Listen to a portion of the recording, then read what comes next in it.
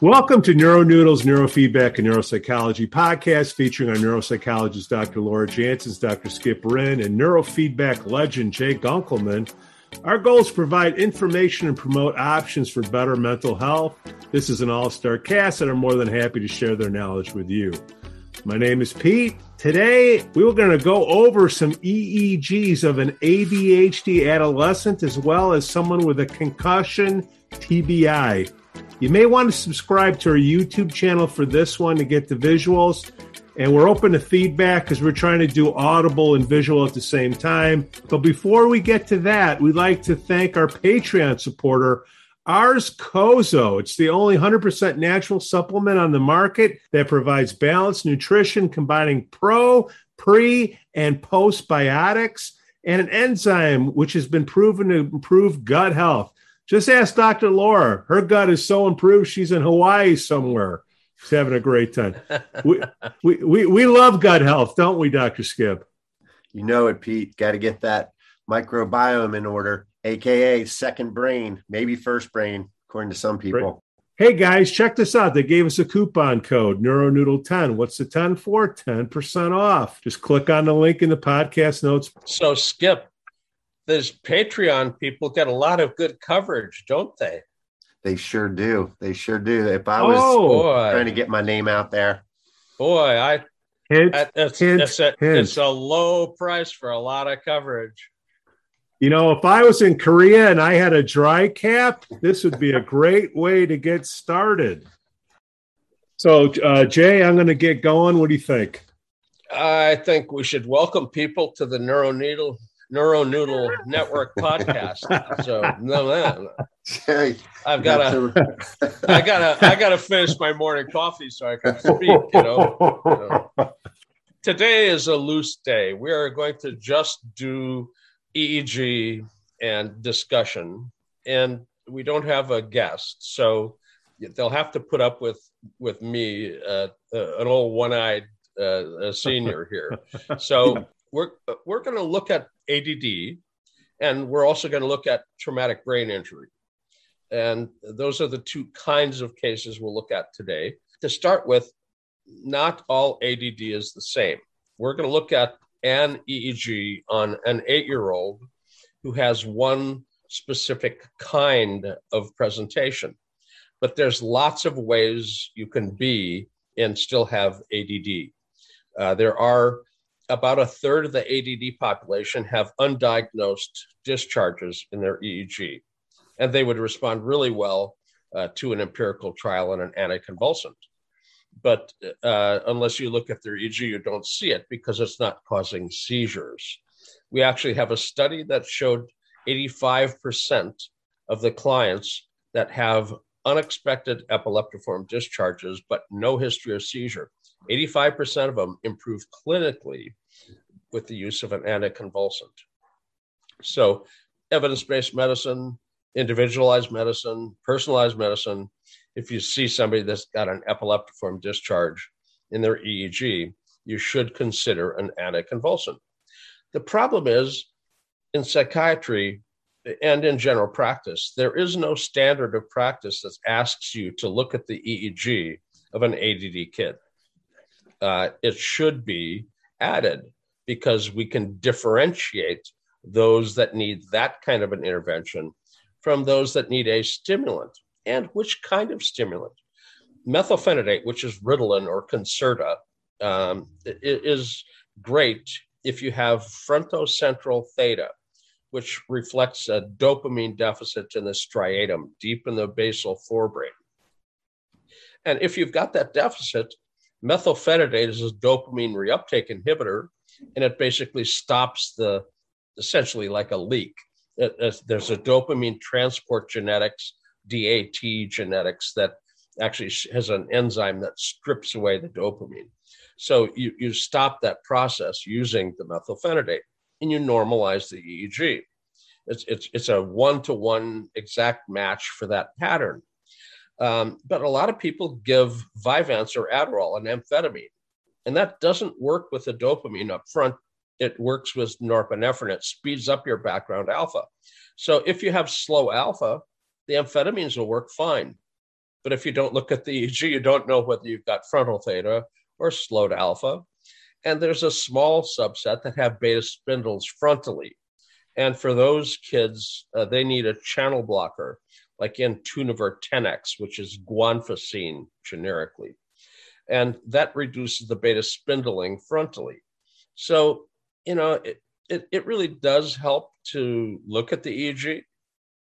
My grandmother told me, don't dive into that water unless you know what's under the surface. Well, maybe it goes along with this too. If you're diving into treating an ADD kid and you don't look before you leap, you may end up stepping on something, giving a stimulant to somebody that's got an epileptiform discharge and perhaps creating their first breakthrough seizure event. So it's, look before you leap is what I would suggest. I think my grandma was right.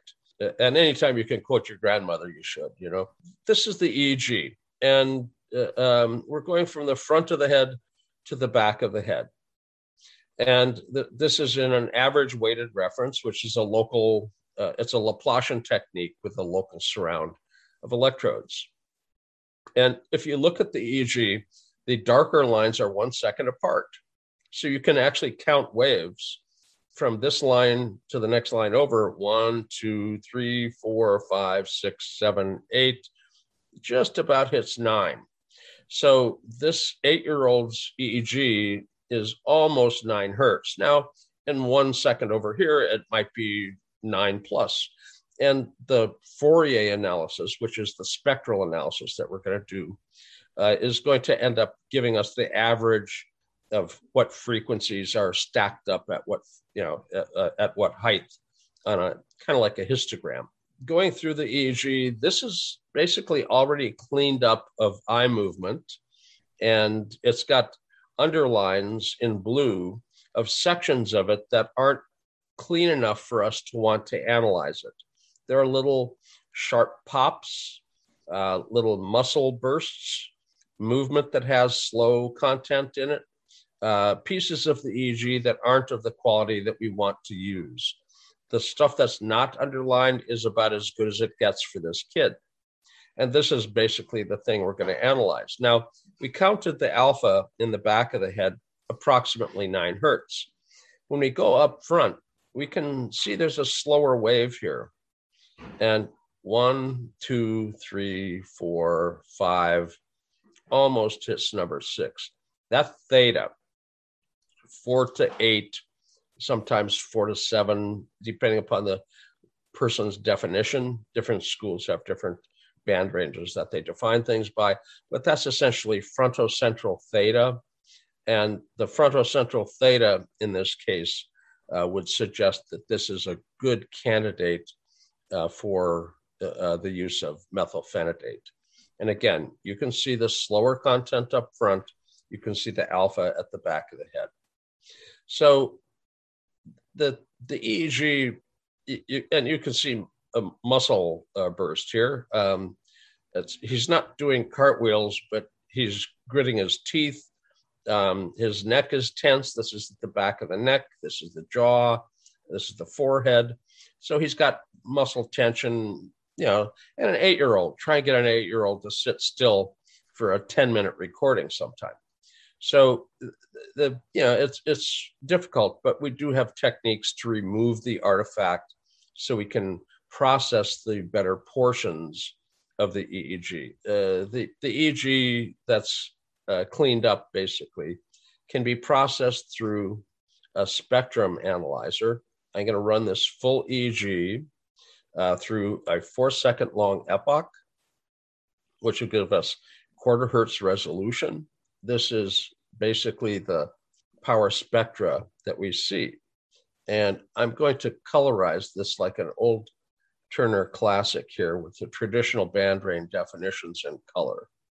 So what we have here is the power, how many microvolts squared we have. And it goes from like 0 up to probably like 7 or 8 up at the top of the scale. It's an adjustable scale. And you can see that the alpha at the back of the head, we counted some near 9, This peak is 977, and I can map that. And there's some that's a little bit slower, and this is at 8.3. But the alpha is generally in the alpha band, and it has some content going up into the 11 and 12 hertz range. And at 8 years old, you're not up to normal full speed yet.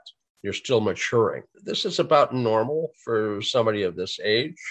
And it's relatively normal to be larger on the right than the left, because your left hemisphere is, in fact, more activated because of language. So we keep the left hemisphere running a little bit more than the right hemisphere in general. So this is not a surprise. And when we look up front, we can see the red, which is in the theta band, and we can map that. And we can see the theta band is up front. Now, the same frequency in the back of the head ends up being lambda, which is a visual processing rhythm. This is the alpha, the faster alpha, and the slower alpha. Again, more on the right than the left. But the presence of the theta at the frontocentral midline suggests that this client would respond well to methylphenidate. And that ends up being a perfectly good match for this underlying case. As we turn up the sensitivity, some people look at the theta to beta ratio. The beta is in green, and you can see the theta is a lot bigger than the beta. Now, normally it's calculated eyes open. This is an eyes closed section, but I can demonstrate the ratio. You simply click on the ratio here, and you have to select what you're going to have the ratio. Theta divided by beta 1. We want to turn and they only really calculate it at CZ. And the CZ theta beta ratio is, you can see the purple. That's on the right-hand side of the screen. You've got the 1,500%, which is a 15-to-1 ratio. You know, in the original study by Monastra, Linden, and Lubar in 1999, at 7 years old, a year younger than this, a ratio of 5-to-1 was 3 standard deviations outside normal. And this kid is a 15-to-1 ratio. Gee, I think that's a little higher than it should be. And again, when you see the theta so high and beta virtually non-existent, the methylphenidate would reduce the theta and would increase the beta and enhance the frontal lobe's attentional regulation. You know, ADD is called an attention deficit disorder, but they don't have a deficit of attention. That's really kind of a misnomer. They have a deficit of attentional regulation. It's an executive control of attention problem that they have. They're probably paying attention to more than you and I might. Things that would distract us are things that catch their attention. And, you know, we've learned to filter out distractions so we can focus. And for them, they're catching every little thing. There are some that say that that's the brain and mind of a hunter-gatherer who has to be able to pick up little things. All the things that distract us are meaningful signals to a hunter-gatherer, as opposed to an agrarian where you need to focus and do the same thing again and again. But nevertheless, however the theory ends up getting them to where they are, this frontocentral theta beta ratio being high and the theta peak being high, basically no beta peak, the alpha's in a normal frequency range, this kid could stand to have methylphenidate, Ritalin. Now, can you repeat, Jay? You did a great job in the sentence, but can you just repeat it again? Why he's such a good fit? Sure. Methylphenidate? The theta peak at the frontocentral midline here reflects a change in the brain. That's how it gets there. The change in the brain is that there's a dopamine transport genetics. Not every ADD kid has it, but a large percentage of them do. And essentially, it's an enzyme, a transferase enzyme, that ends up stripping away dopamine from the basal ganglia, the striatum. Because it's got a dopamine deficit from that leak, if you think of it as a leak. I mean, it's a chemical process to strip it away, but you can think of it as like a leak. And we have a dopamine reuptake inhibitor, which is methylphenidate, Ritalin or Concerta. And it basically plugs the leak. So it provides the dopamine level that you needed to have, but weren't able to hold. And so it's a perfect match for this pattern. Now, if the theta peak wasn't there, and if the alpha peak was slipping further into the red, it was slower than it should be for age, then an amphetamine to speed up the background alpha would be a perfectly good match. Some kids have alpha up front, and they need an antidepressant, not a stimulant. And again, there's some kids that have epileptiform discharges, and for those kids, they need an anticonvulsant. So if you actually look at the EEG, look before you leap, don't dive in before you actually look what's under the surface, you're going to end up seeing what kind of pattern it is and exactly what the match would be. Again, beta spindles, channel blocker in tune of 10x for kids, clonidine for adults that have the same kind of a pattern. We can look and have an educated guess that reduces the number of trial and error trials. Oh, try the methylphenidate. Oh, it didn't work. Well, try the amphetamine. Oh, you had a seizure? Ah, well, we should have had you on an anticonvulsant. So, and you would have known the anticonvulsant was the right one first. So they didn't get jacked all over the place with, drugs that didn't do them any good and may have done them some harm. And anyway, you didn't know that there was a soapbox underneath me here, So this is a TBI case, and this is an ADD case. You've got more kids that have the theta pattern, and by the time you're an adult with ADD, and that ADD doesn't necessarily go away maturationally. So if you're an adult with ADD, actually you're more likely to have the alpha pattern than the theta pattern. But the theta pattern does exist in adults, and they need the same medication. If they've got slow alpha, they should need the same medication. If they have beta spindles, same medication. My grandma was right. If you actually look at what's going on under the surface, we got lots of different kinds of hairdos. Some people with not much hair,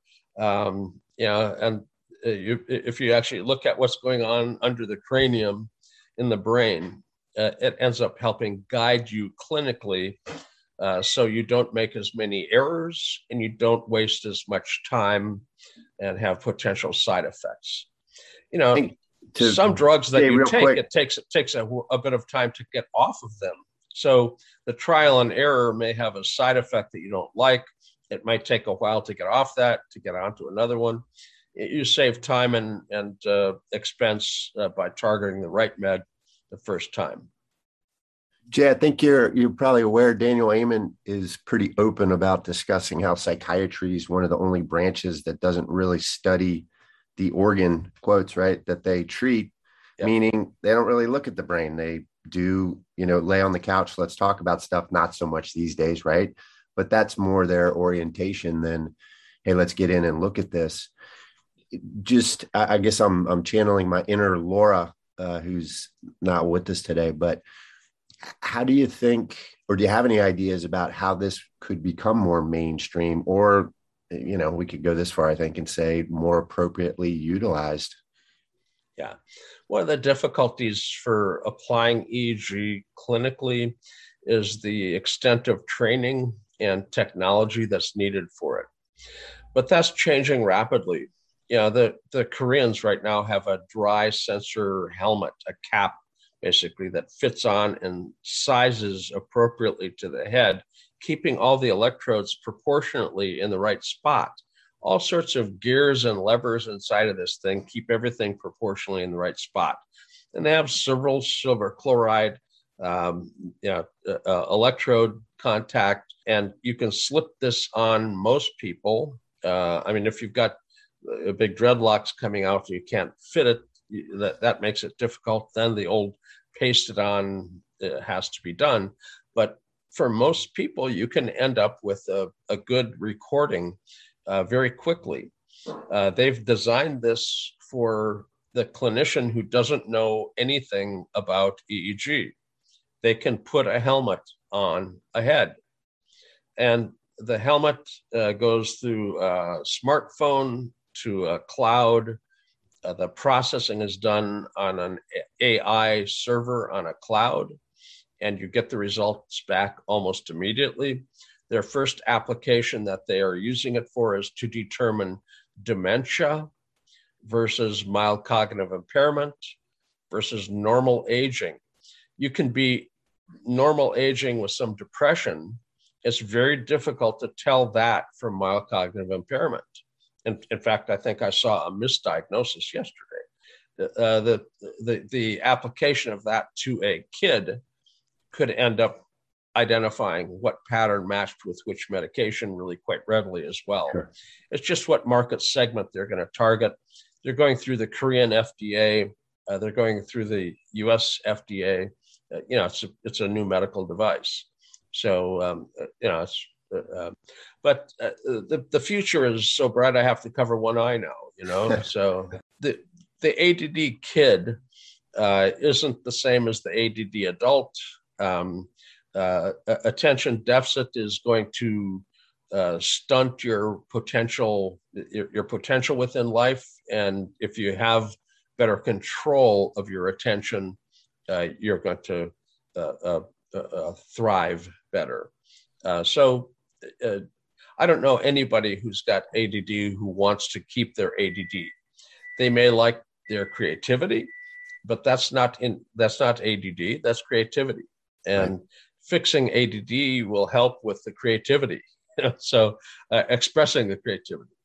Anyway, that's the first little case. The next one I wanted to show today is actually a person who had a sports injury. The sports injury was a whack in the head, which tends to happen, football, basketball, soccer, wrestling, you name it, screwing around in the hall at school even, falling down the stairs at home. Somehow people have head injuries, and we want to avoid the brain injuries that can happen with a head injury. So we need to be able to identify them. Now, this person saw stars. The important thing is they saw stars up to the left. The location you see the stars quite often tells us where the brain got whacked. And if you draw a gigantic pie plate of everything you can see and you divide it in the middle, the entire left-hand side of what you see goes to the right side of the back of your head. For them to see stars on the left tells us that the right side at the back of the brain probably got a pretty good whack. This is the EEG, because everything he saw to the left never really straightened out properly. He was kind of missing what was over there after the head injury. And he thought he had done something with his eye, but literally both eyes, the left-hand edge of everything you see with both eyes. So it's not one eye, it's the left side of everything you see with both eyes. And this is his EEG, eyes closed. Now, eyes closed gives us well-formed background alpha. The alpha was the first rhythm to be discovered in 1928-29, actually published in 28-29, discovered almost a decade before that. He tried to prove it was not real before he published about it. But the Berger rhythm the alpha at the back of the head. The second rhythm to be found was beta. So they were using Greek letters, so we're stuck with that.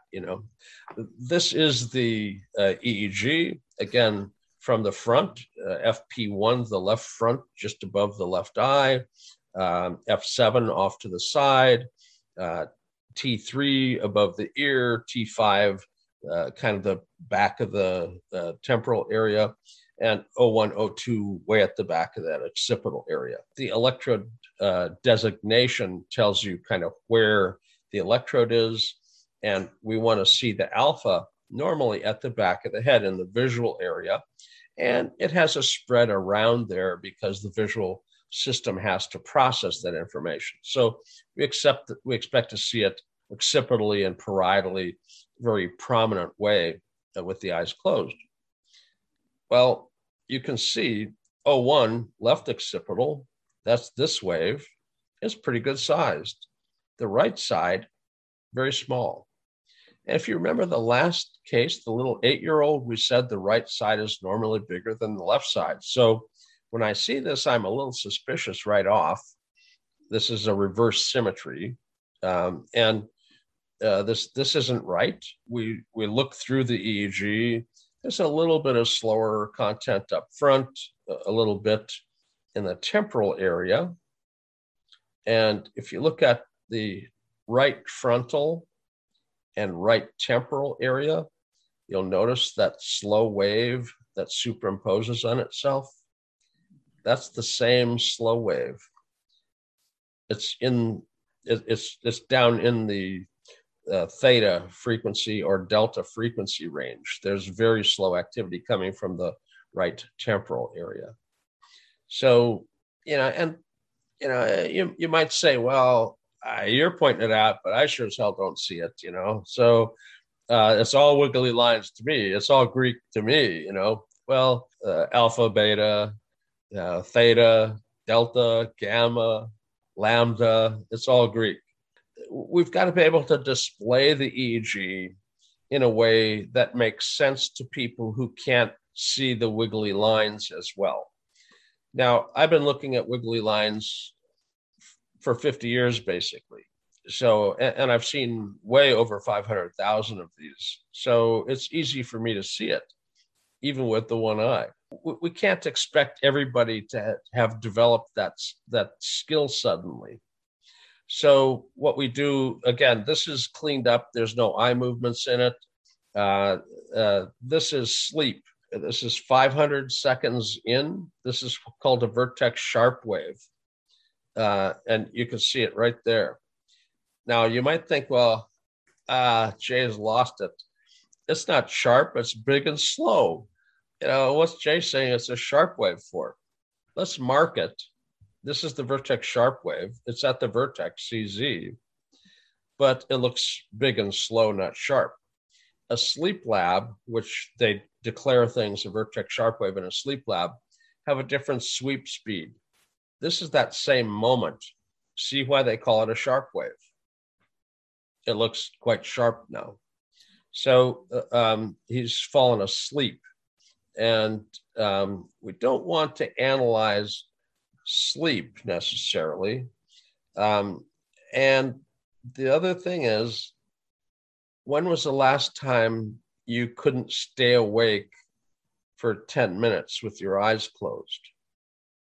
I mean, when you get whacked in the head, sometimes you have trouble staying awake even.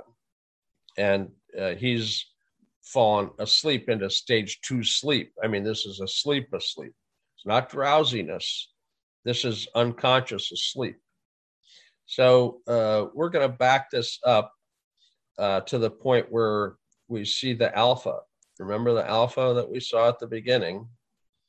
As we scroll through, the alpha is going to start to sputter and drop out. This is the lightest stage of drowsing. And they're still awake enough that it was a little dip like this, but it wasn't a total unconsciousness. So we're going to grab what we can of the alpha when it's still happening. And when we start to see it disappear for longer stretches of time, we're going to have to stop and say, well, it's too drowsy. Well, it's hard to see the alpha anymore. So we're going to have to back it up a little bit. We can back it up to about the 2-minute mark, 120 seconds, 123 or so. I'll mark that as the right-hand side of what we're going to analyze. We'll mark this as the left-hand side, and we can analyze the selection that we've got. And it's a short piece. I'm going to shorten this up to 2 seconds to smooth the spectra just a little bit. When you get a very short piece, the spectra can be a little jittery. And we're going to run the Fourier. So at this point, you can see left occipital. This is like looking down on the top of the head. The nose would be up front. This is the back of the head. Left ear's over here, right ear's over here. This is the top of the head where that vertex wave happened. But we're looking at the back of the head for the alpha. Well, my goodness, we've got all this alpha over on this side. And we can map that. And you can see alpha on the left side, missing on the right. Turn up the sensitivity a little bit. Notice how this comes down very nicely. Over here, we got this lump. I'm going to map that lump. There's a slow focus over here in the theta band. Remember, we counted some stuff in the 5-6 Hz range over there. And in addition, look here, then look here. There's a delta peak. Let me colorize these, fill by band range. You can see the delta band, and we can map that. So there's a slow focus, which means likely white matter was injured. There's an absence of alpha, and there's slowness to everything. So there's a mixture of gray matter and white matter injury in this relatively severe brain injury. When you see a delta focus like this, it means there's white matter involvement. Bob Thatcher did a very nice study correlating the quantitative EEG and the quantitative MRI. And they showed that gray matter injuries influenced alpha and beta content, the faster frequencies of alpha and beta, and white matter injuries influenced the delta band. So the delta focus we see in the right temporal area is a white matter injury. The slow content in the back is probably a mixed gray matter, white matter injury, and the absence of the alpha is definitely a gray matter injury. This is a severe injury, and it needs to be addressed. They need to look for and make sure that we don't actually have a structural change over here. Now, EEG is function, but it depends on structure. So what can happen when you really bang the head? Not just gray matter and white matter, but blood vessels. You can hit the head so hard that you tear a blood vessel. If it happens deep in the brain, that's very dangerous. It's like a stroke. And if it happens on the surface, if it happens outside the dura is a lining on top of the brain, like a skin over top of it. If it's an epidural, you usually die within hours. If it's a subdural hematoma, then you can go for weeks to months. And some people end up with a chronic subdural that they've had, it doesn't go away. It's just there. But they're space occupying. So they squeeze the brain and they can end up changing function in an area. Let's look at my father's CT scan. This is his first one. For those of you, and I've reversed this, so this is left and this is right. Normally, CT scans and MRIs are reverse, but I wanted to show this to my siblings. And if you see something on the left, you've got to think it's on the left. So the MRIs and CT scans are all flipped. So I flipped the image so that they could see it kind of as you intuitively view it. I'm going to do some very bad art here. The midline of the brain should be at the midline. It's all the way over here, and it should be down the middle. This is about a 2 centimeter deviation to the right. This kind of half a wing of a butterfly should have another one over here. So we're missing the ventricles, the fluid-filled cavities on the left side. They've been squished. Additionally, on the right side, you can see the gyri, the bulges, and the sulci, the dips. These are more normal. The brain normally has curvature and dips in between. On the left side, everything is squished flat by the pressure. The amount of volume that's in this is just about like having a fist-size volume stuck inside of your head. You can imagine putting a hand underneath the skull on that side and occupying this much area. So he had fallen about Thanksgiving. You know, I grew up in Fargo, and it gets a little slippery back there about that time of year, icy, and he got out of the car and whoopsie-doo, kablunk, down onto the ground. And he's in his early 80s. And, you know, he hurt his arm, and they went to the hospital. They got a nice hospital system in Fargo, and they x-rayed his arm because they thought he might have hurt that. And they stitched up his eyebrow because he had hit his head. But they didn't CT his head, which is actually a mistake. If you're a kid and you have a little nick, big deal generally. But as a senior, your brain has atrophied normally. The normal senior brain atrophies some. So it's got a little more room to flop around. And when you fall and stop your skull suddenly, the brain can bounce around in there and tear a vessel. So bleeds in brains on seniors with falls are very common, much more common. So this gigantic pool of blood over on the side here had accumulated over 5 weeks. And during that 5-week period, you know, he was having some difficulty with speech. But, you know, he's in his 80s, and he's like a lot of males, you know, you don't want to be the zebra that sticks out in the flock, or they're going to get you. So no, I'm fine. You know, like I called him on the phone near Christmas time, and he fell near Thanksgiving. This was weeks later. And he couldn't really fully understand me. He could kind of, but not really. And he couldn't speak well. He couldn't find words. And, you know, he was very verbally fluent in his day. So it was really striking to me. And at first I thought, oh, he's got a stroke. And then no, it's not behaving like a stroke. And then I thought, oh my God, he fell in Thanksgiving. This has to be a slow growing subdural hematoma. And I wrote an email, and I told my dad to put my mom on the phone. I told her to print the email and take him straight to the hospital because I thought he had a bleed in his brain. About an hour and a half or so later, I get a phone call from my mom, and she says, this is the phone number. The doctor wants to speak to you. I call him, and they pass me through to his headset. He's in surgery. And in the surgery, basically, he's draining out the 160 cc's of blood.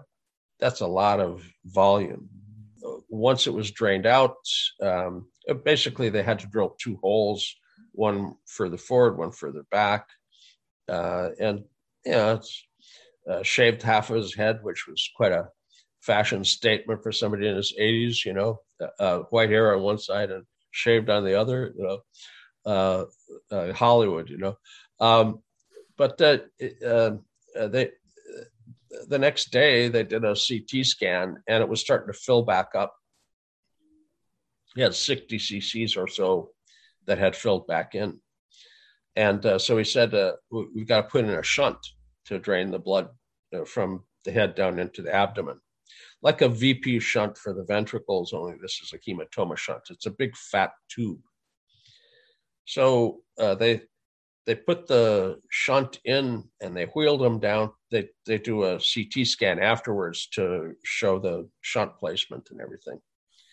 And at this point, the doctor is getting the CT scans dispatched to his office electronically and has them dispatched to me at the same exact time. So I get this CT scan of supposedly the shunt having been placed. I'm scanning up and down and back and forth through the brain, expecting to see either a circle because the slice would go through it, or a longer piece because it might go along it. But I don't see the shunt. And there's a CT of the entire body, and I see the entire shunt is down in his abdomen. The phone rings about the same moment as the neurosurgeon, and I said, the shunt's in his belly. And the neurosurgeon says, I know, I can't believe it. We'll go in tomorrow and we'll put it, back in. I don't know how this happened, really sorry. But, and I said, well, Doc, humor me. He's an old man. He doesn't need lots and lots of surgeries in his 80s. And, it was a slow refill. And you had just taken out 160 something cc's, and the brain had to move back into place, and nothing had sealed up, and you got a little bit of blood back, and you drained that out. It might have sealed. We may not have to put the shunt in. He said, well, I suppose we could wait an extra day and see. And sure enough, it wasn't filling. So he said, well, we can take the shunt out of his belly. And I said, well, leave it in unless it bothers it. So when he died at 90, he still had a shunt in his belly. So, but let's look at some of the other images here. This is when the 60 cc's had come in. You could see one of the burr holes. Oh wow! Through the skull, and you can see that the cortex is starting to get the gyri and sulci back, and the midline is still a little screwy, but it's got a little bit of something off to the side here. The ventricle's coming back too. Yeah, a little. Now I think this was written up in a journal. There you see half a head of hair. This is his surgical intervention at those two locations. God damn. And what really upset him most is that it took him away from Sunday football. And he was reluctant to go to the hospital Saturday night because, if something was discovered, it would goof up Sunday football. So he still has priorities. Anyway, the images were professionally published within a journal. The article is called Serendipity and the Subdural Hematoma, because we found it by accident, basically. So head trauma is very common in sports. It's very common in life. When you hit your head and you wonder if you hit your brain as well, and it's not just a surface skin thing or a little bruise or something, if you wonder whether the brain was involved, the EEG is a wonderful way to take a look. If you see significant localized change associated with it, you have to pay attention to that. And it's not always at the spot that you got your whack in the head. You can have a big bruise left frontal, and the problem might be contre coup on the other side at the back of your head. And the contre coup injury, you can have two injuries, one at the site and the other one at a distance. Now, there's really two general theories as to how that happens. One is, you have a skull and you've got a brain inside that goes bang, bang, bang, bang, back and forth, and hits both sides. And that can happen. The other is a little bit of a different model. You've got a skull. It's got a curvature to it, kind of like a satellite dish. And a satellite dish focuses energy at a distant location, kind of like the other side of the head. So if you hit this side of the head, it might bump into the brain here and damage it, but it also will focus the energy at a distance and damage an area at a distance. Blast injuries quite commonly create this kind of damage because you don't always move the head dramatically. You don't end up with a bruise on your head, but the shock wave has gone through. And when you get with a shock wave, you percuss this curved surface and focus the energy. So between the location that gets hit and the other side, you end up tearing up little tiny connections, diffuse axonal injuries, all the little connections in between the location of the trauma and the other side get torn up as well.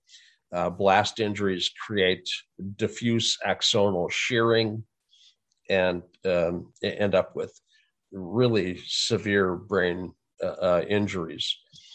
You know, when you're little, you probably played with Tinker Toys.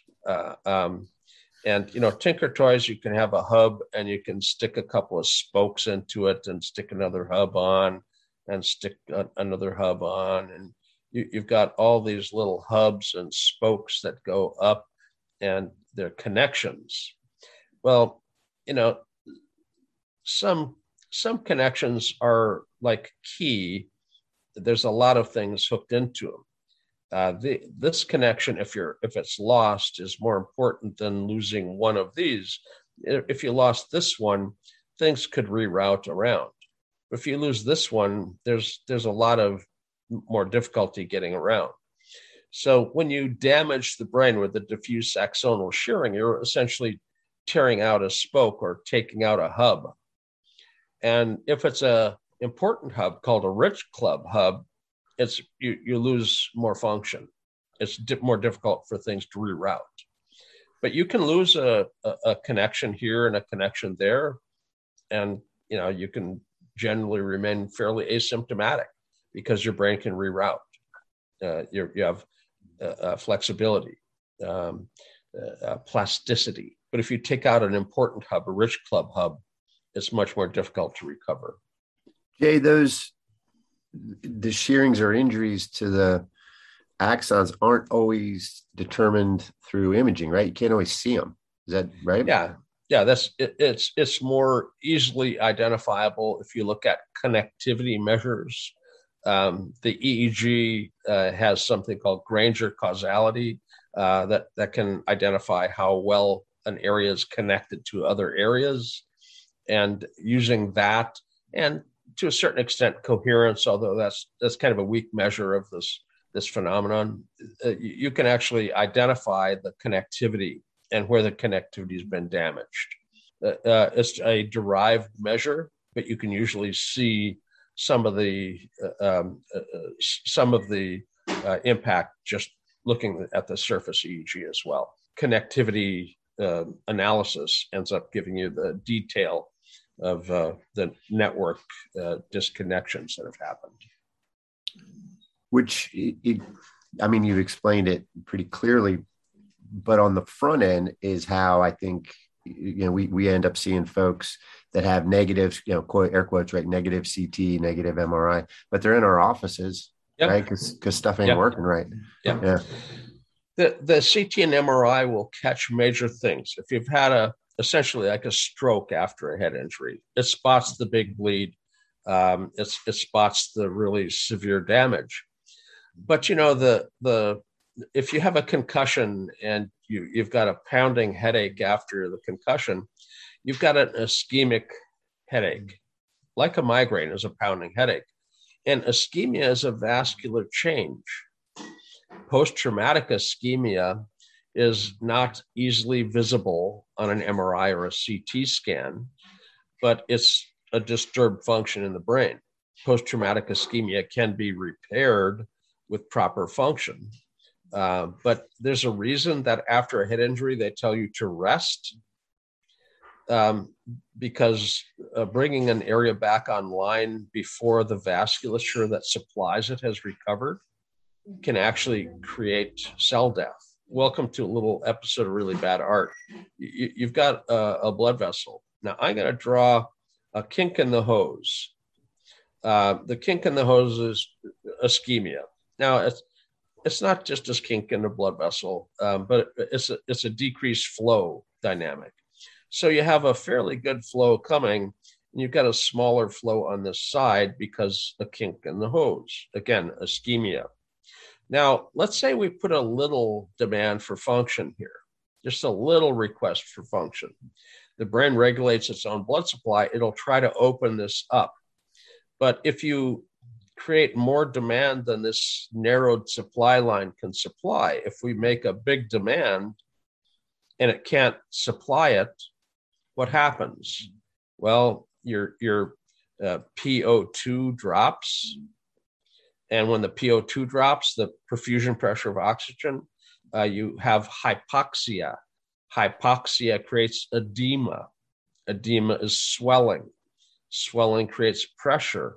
It's going to make the post-traumatic ischemia worse. You can actually reach a closure pressure here, anoxia, not hypoxia. You can have glutamate cascade and cell death. So why do they tell you to rest and not go right back out onto the field?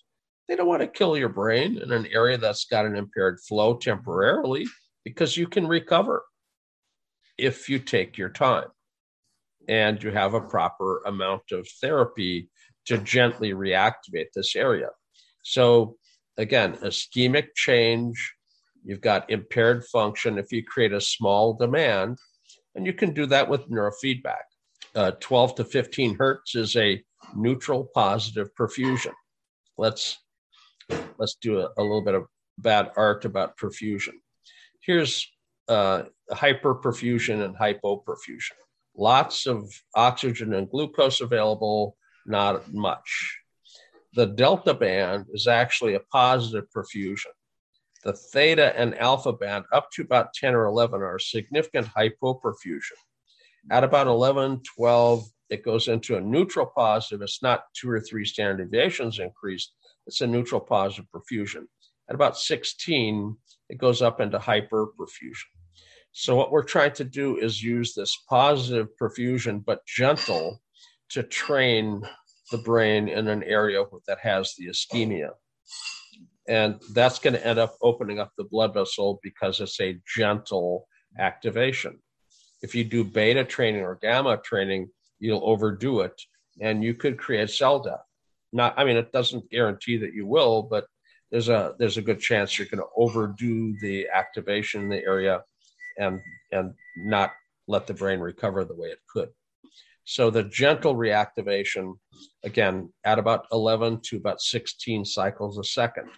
This is generally the frequencies that are called the SMR band, sensory motor rhythm, which is a stabilizing rhythm within the brain. And it's also the faster edge of the alpha band. Sensory motor rhythm is in the central strip, fast alpha elsewhere. But that's the frequency that you train in order to open up the blood vessel. And again, a gentle positive perfusion ends up opening up the blood vessel. And the brain regulates its own blood supply.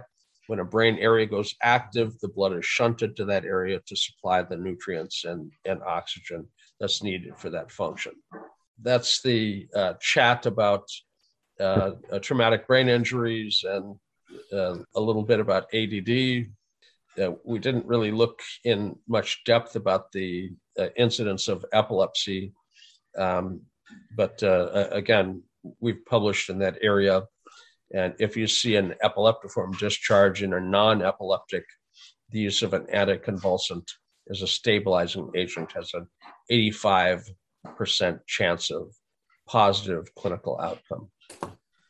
Jay, I'm going to share this podcast with some high schools because it's, Friday night lights, kids are playing football. What do you think the future of mental health will look like? Like when a kid twists their ankle, they hobble off on the field, and then the trainer comes over, tapes them up. Or tell me what you envision if somebody gets a good knock on the head. What do you think will happen? Because right now you get the finger and whatnot. What do you think will happen in the future to make sure that the kid's okay to get back on the field and play? Well, to start with, it's already happening. There's a huge focus on traumatic brain injury in sports. And there are a lot of high schools that are behind the curve, but there's some that are leading the curve as well. The ones that are leading the curve do some pre-event testing. At the beginning of the season, before you go whacking your head, you can actually get a baseline study. There's CPT tasks, a go, no-go task. You have to respond by pressing buttons to stimuli. And you have to pay attention. They'll measure how many button pushes you missed, your omission errors, your commission errors, your reaction time, variability reaction time. Those little tiny keyboard push button things are screeners. And if they know what your CPT performance is at the beginning of the year, and you can't match that, you're not ready to go back on the field. So that's a fairly easy, inexpensive screener. And it just takes 4 or 5 minutes worth of time to get a baseline for each of the kids on the team. And if something significant happens, you've got a baseline to test against. And you flip through the book and you see what their baseline was. If they can't perform as well as they did, they can't go back on the field yet. There are more advanced ones that are actually doing EEG recordings before the season.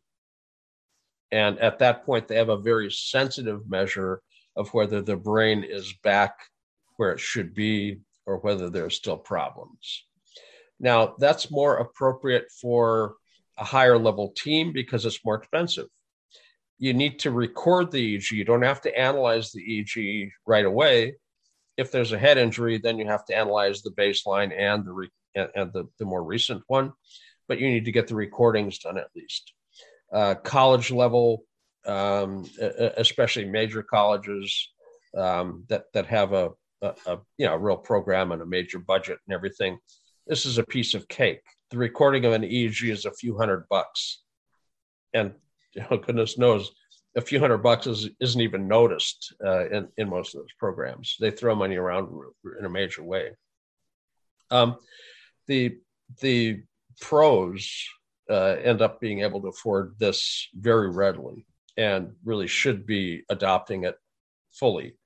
Not only the CPT task, but the EEG recording. They have the ability, if you have a significant whack in the head, to run you in real quick and get an MRI or it's astounding what some of the facilities have now.